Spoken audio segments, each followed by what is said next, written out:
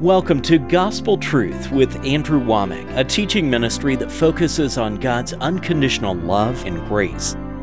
Jesus forgave us of all sin, past, present, and even future sin.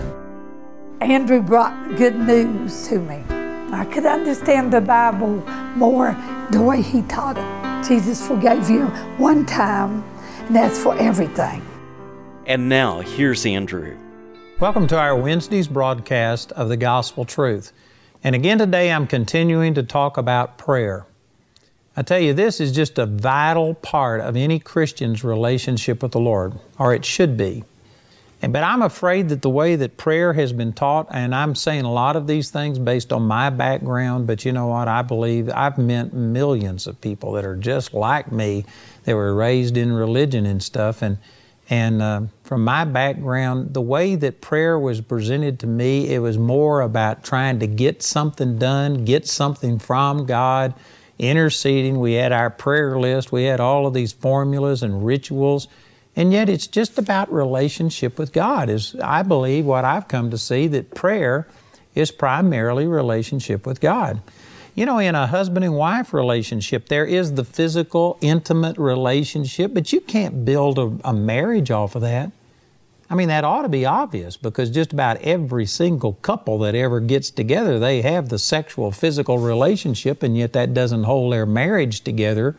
It's about relationship more than just these intense moments. Yes, there are times that I've had some times with the Lord where, I remember one time in Vietnam that I was praying all night long, and I was just laying before God and beseeching Him. I had so many things I was dealing with that I got so caught up in the Lord that the whole night went by. I don't know what happened. And when I woke up, I had hundreds and hundreds and hundreds of cockroaches all over me, and they were biting me, and I had bites and stuff, and I was just totally oblivious to it. You know what? That was in prayer, and I was caught up in the Spirit. And I've had lots of special times with the Lord, but you know what? That's not all of the time. It's just like in a marriage relationship. There's these intimate moments, but marriage is primarily the everyday grind, just being together and learning how to relate, and that's what makes marriages work.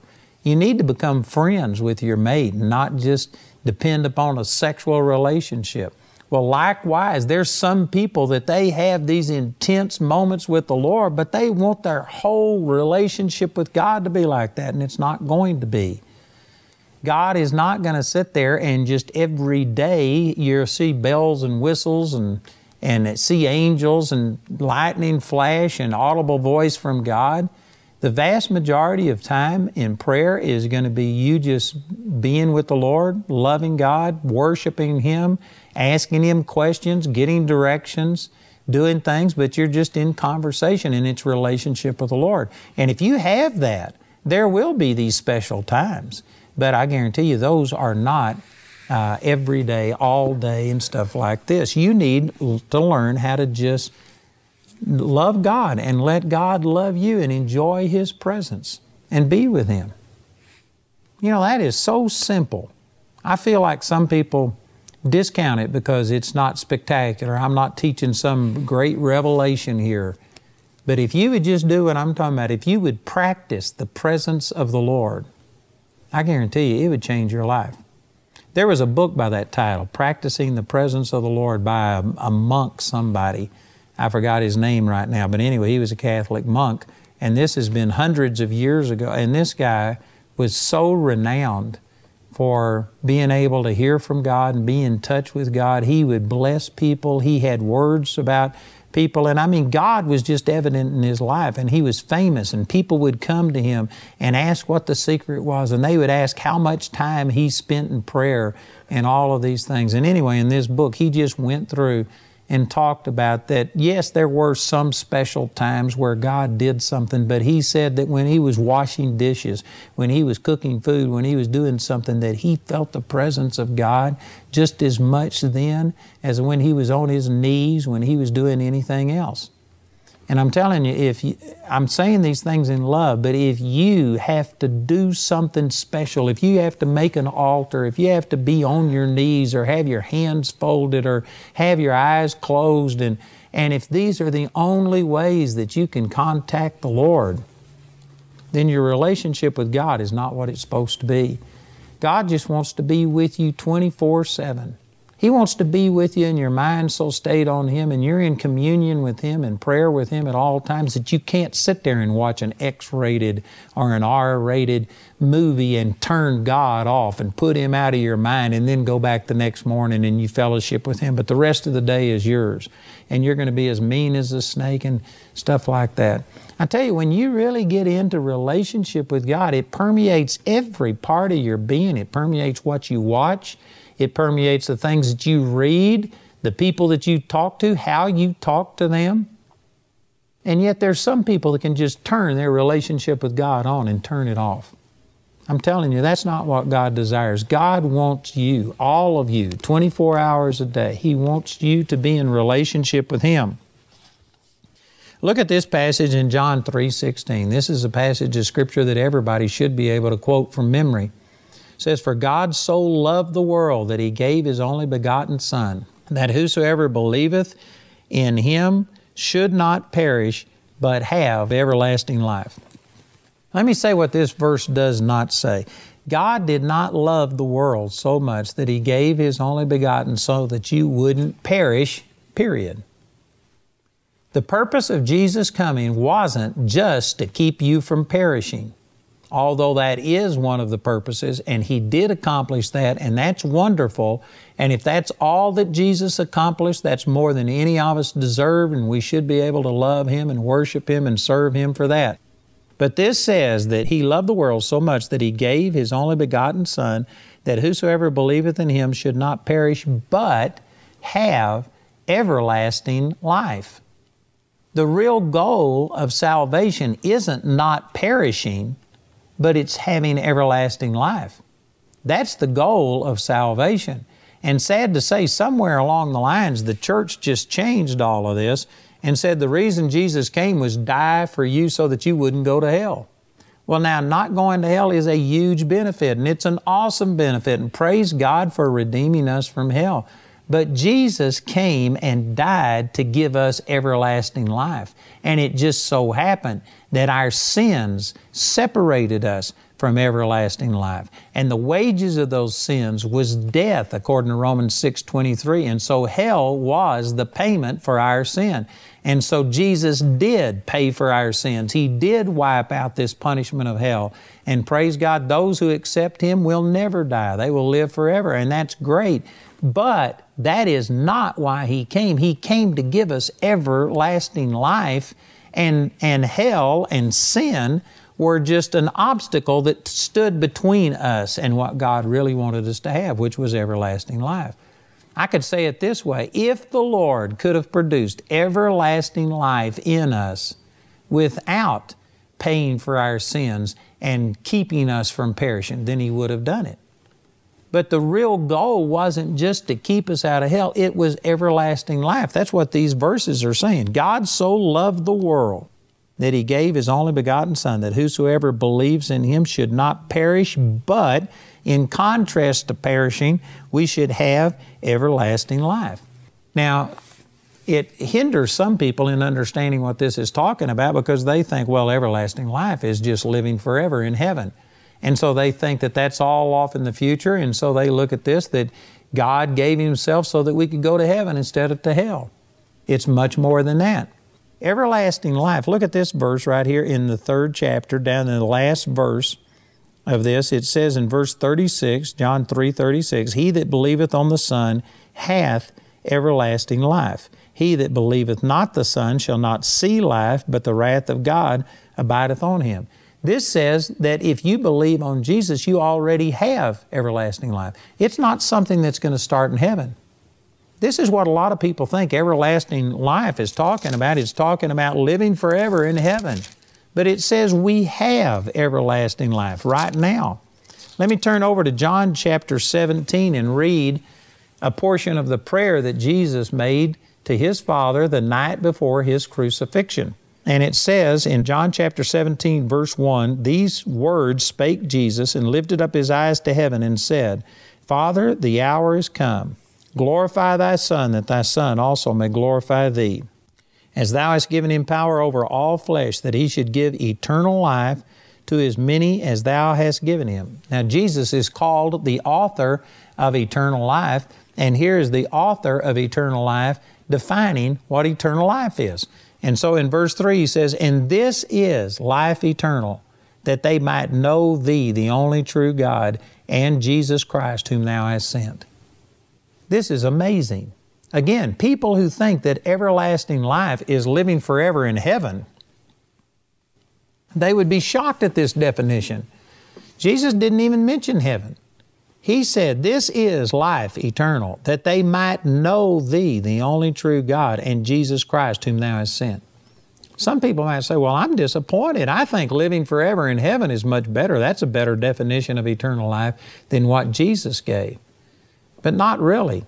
When Jesus said that they might know Thee, the only true God, and Jesus Christ, whom He has sent, this isn't talking about just intellectual knowledge, the way that we often say, oh, I know this.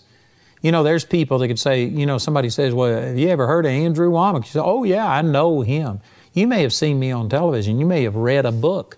You may have come to one of my meetings, but that doesn't mean that you know me. That means you know who I am. You have some information about me. But when Jesus said that they might know the only true God, this is using that word in the same sense that over in Genesis chapter 4, it says, Adam knew his wife Eve, and she conceived and bore a son. And then he knew her again, and she conceived and bore another son. All the way through the Bible, it uses this word know to describe the most intimate, personal relationship that two people can have among themselves. It's talking about intimacy. So when it says here that this is life eternal, that they might know, this is talking about that they might have an intimate, close, personal relationship with God and with Jesus Christ, whom Thou hast sent. This is what eternal life is. This is why we have it now instead of waiting until we die and go to heaven. And in heaven, we are going to have close, intimate, personal relationship with God, but it's not reserved for heaven. You can have it right now. And put all of this back into John chapter 3, verse 16. God so loved the world that He gave His only begotten Son, that whosoever believeth in Him would not perish, but have everlasting life, but have intimate, close, personal relationship with Him. This is what God saved you and me for. Again, I say that if He could have had this intimate, close, personal relationship with us without forgiving our sins and without saving us from perishing and going to hell, He would have done it. But it just so happened that our sin and the consequences of our sin was like a barrier that stood between us and God. And so He wanted relationship with you and with me, and so He sent His Son. He died for our sins. He broke down that barrier. He removed all of the consequences of separation between us and Him because of our sin. But He did those things not so that you just wouldn't perish. He did those things so that He could have this close, intimate, personal relationship with you and me. And here's a radical statement. Boy, you better hold on if you've never heard this before. But if you came to Jesus, and if you made Him your Lord, and if you got your sins forgiven, and you were on your way to heaven, if you were to die right now, you would go straight to the presence of the Lord. But if you don't have close, intimate, personal relationship with God, everlasting life, you are missing the main purpose of salvation. The main purpose of salvation isn't getting your sins forgiven so you won't go to hell. The main purpose of salvation is having relationship with God, knowing God, making God your best friend, having relationship with Him. That's what salvation is all about. And that's not something that starts when you die and go to heaven. That is something that you can have right this moment, every moment of every day. You can be in close personal relationship. And I'm telling you, brothers and sisters, when you do this, it solves everything. You know, I had a person come to me recently who was just brokenhearted because somebody had rejected them and didn't do something that they were supposed to do. And I admit that that's not good. And it's sad that people treat each other this way. But you know what? If you were in eternal life, if you were in intimate, close fellowship with God, you would get to a place to where who cares what some person does? God Almighty loves you. I was at a church recently, and there was somebody that came up and they were way overboard being impressed with me. They were talking about, I can't believe I'm shaking your hand. I can't believe I'm talking to you. And they were just going on, and it, man, made me want to throw up. And it was way overboard. And finally, I just stopped and I said, you know what? You need to spend some more time with God. And they just looked at me like, what are you saying? And I said, if you spent time with God, you wouldn't be near as impressed with me. And it kind of toned them down, shut them down. But you know what? If you were really experiencing God, if you were fellowshipping with God Almighty, you wouldn't be overwhelmed that you were here with a movie star or a sports figure or somebody that you've seen on TV or something.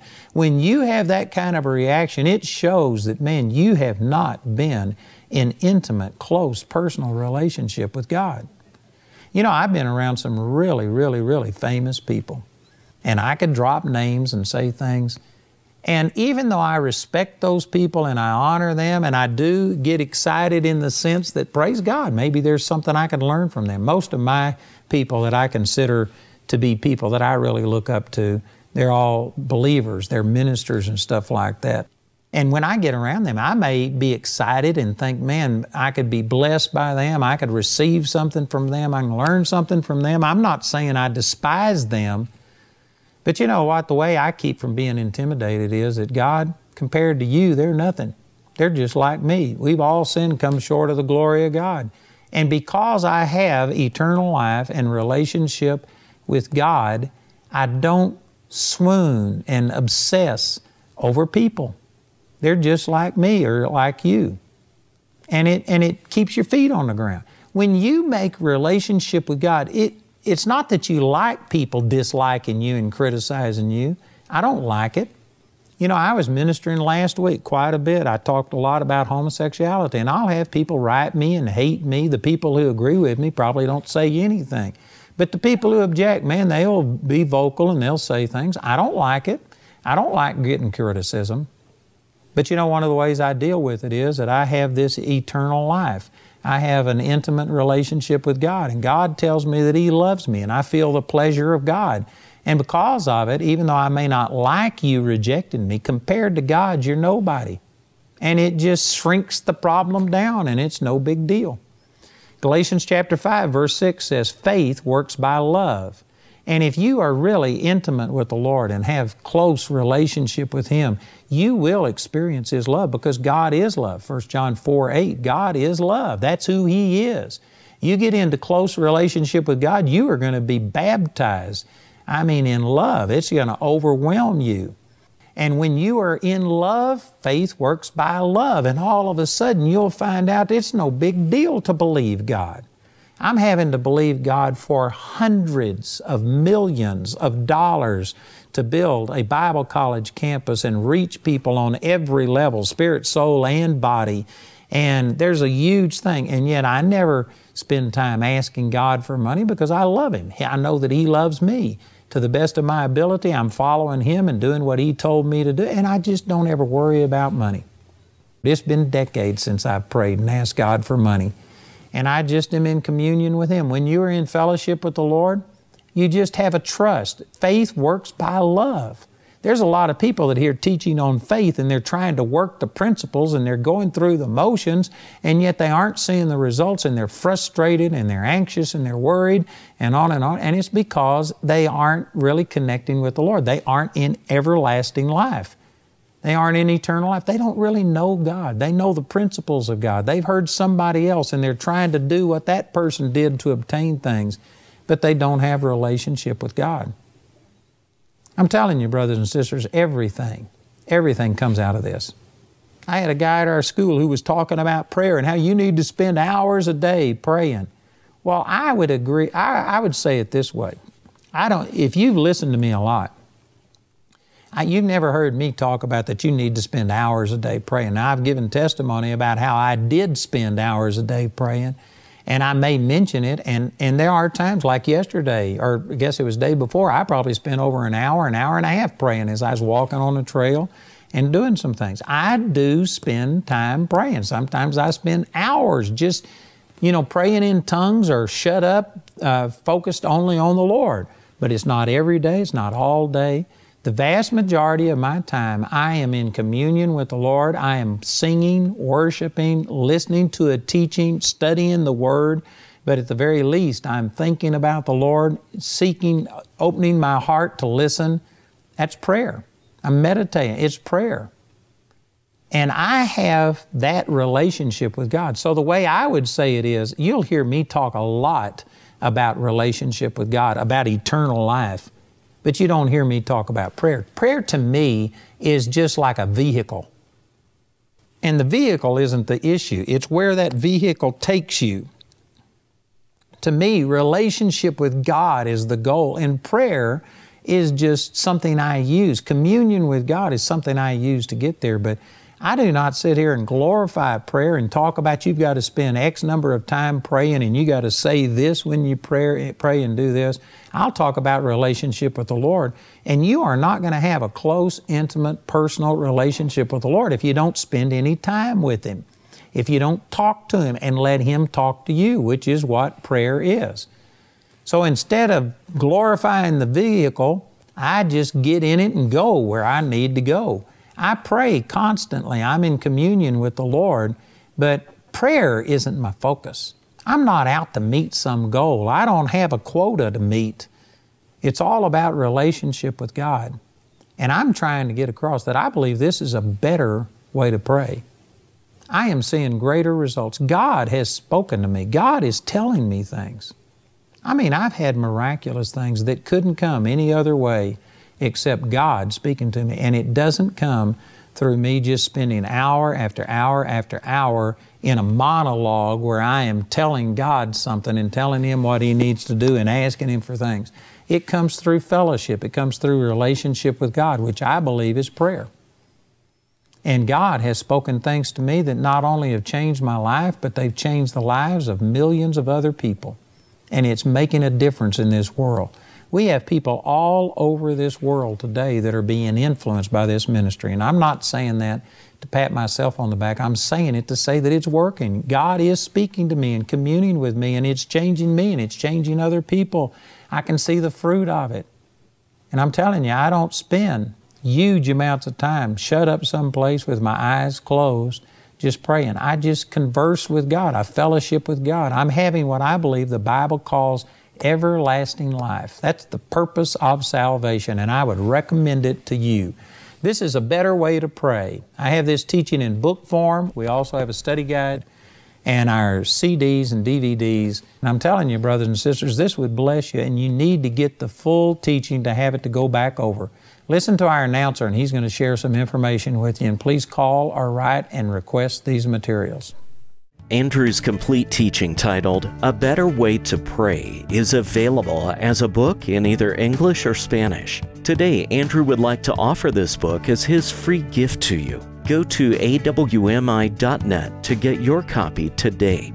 This offer is limited to one free book per household and is only available in the U.S., UK, Canada, and Australia. A Better Way to Pray is also available as a CD or DVD album made from our daily television broadcast and as a companion study guide. Each of these valuable resources is available for a gift of any amount when you contact us.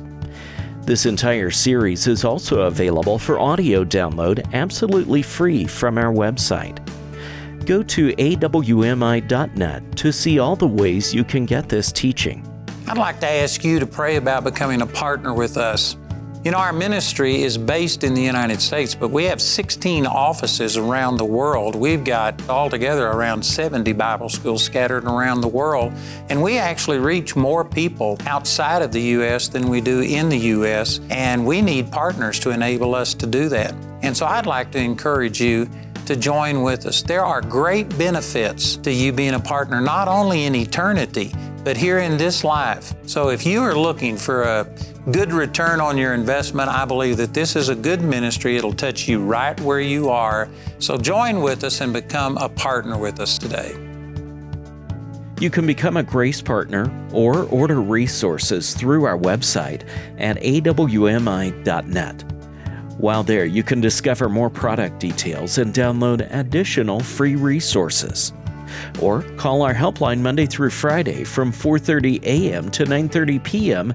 Mountain Time at 719-635-1111. To write us, use the address on your screen. We appreciate your generosity and hope to hear from you today. We'd like to point out Andrew's upcoming speaking schedule.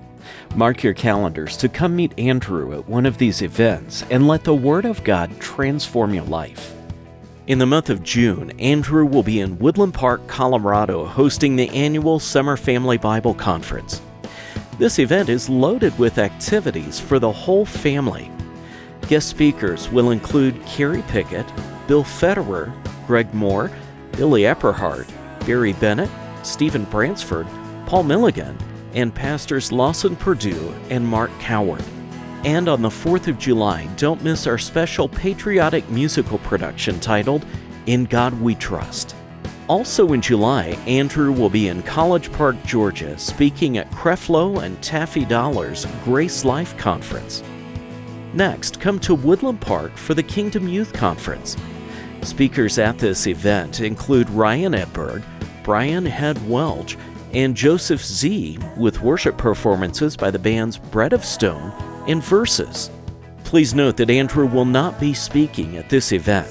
Also in July, Andrew will be hosting a special Charis Day live stream event. Please note that the main campus in Woodland Park will not be open to guests. This event will take place only at participating Charis Extension campuses worldwide.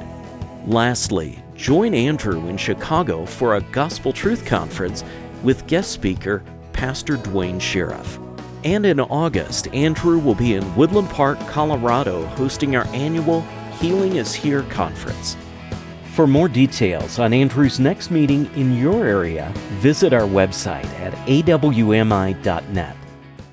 Charis, an accredited Bible college in the beautiful town of Woodland Park, has been changing people's lives for over 25 years. The people here are so like-minded. They want to help you grow. These are people who genuinely care about you. They want the best for you. Be prepared to be blown away with the teachings.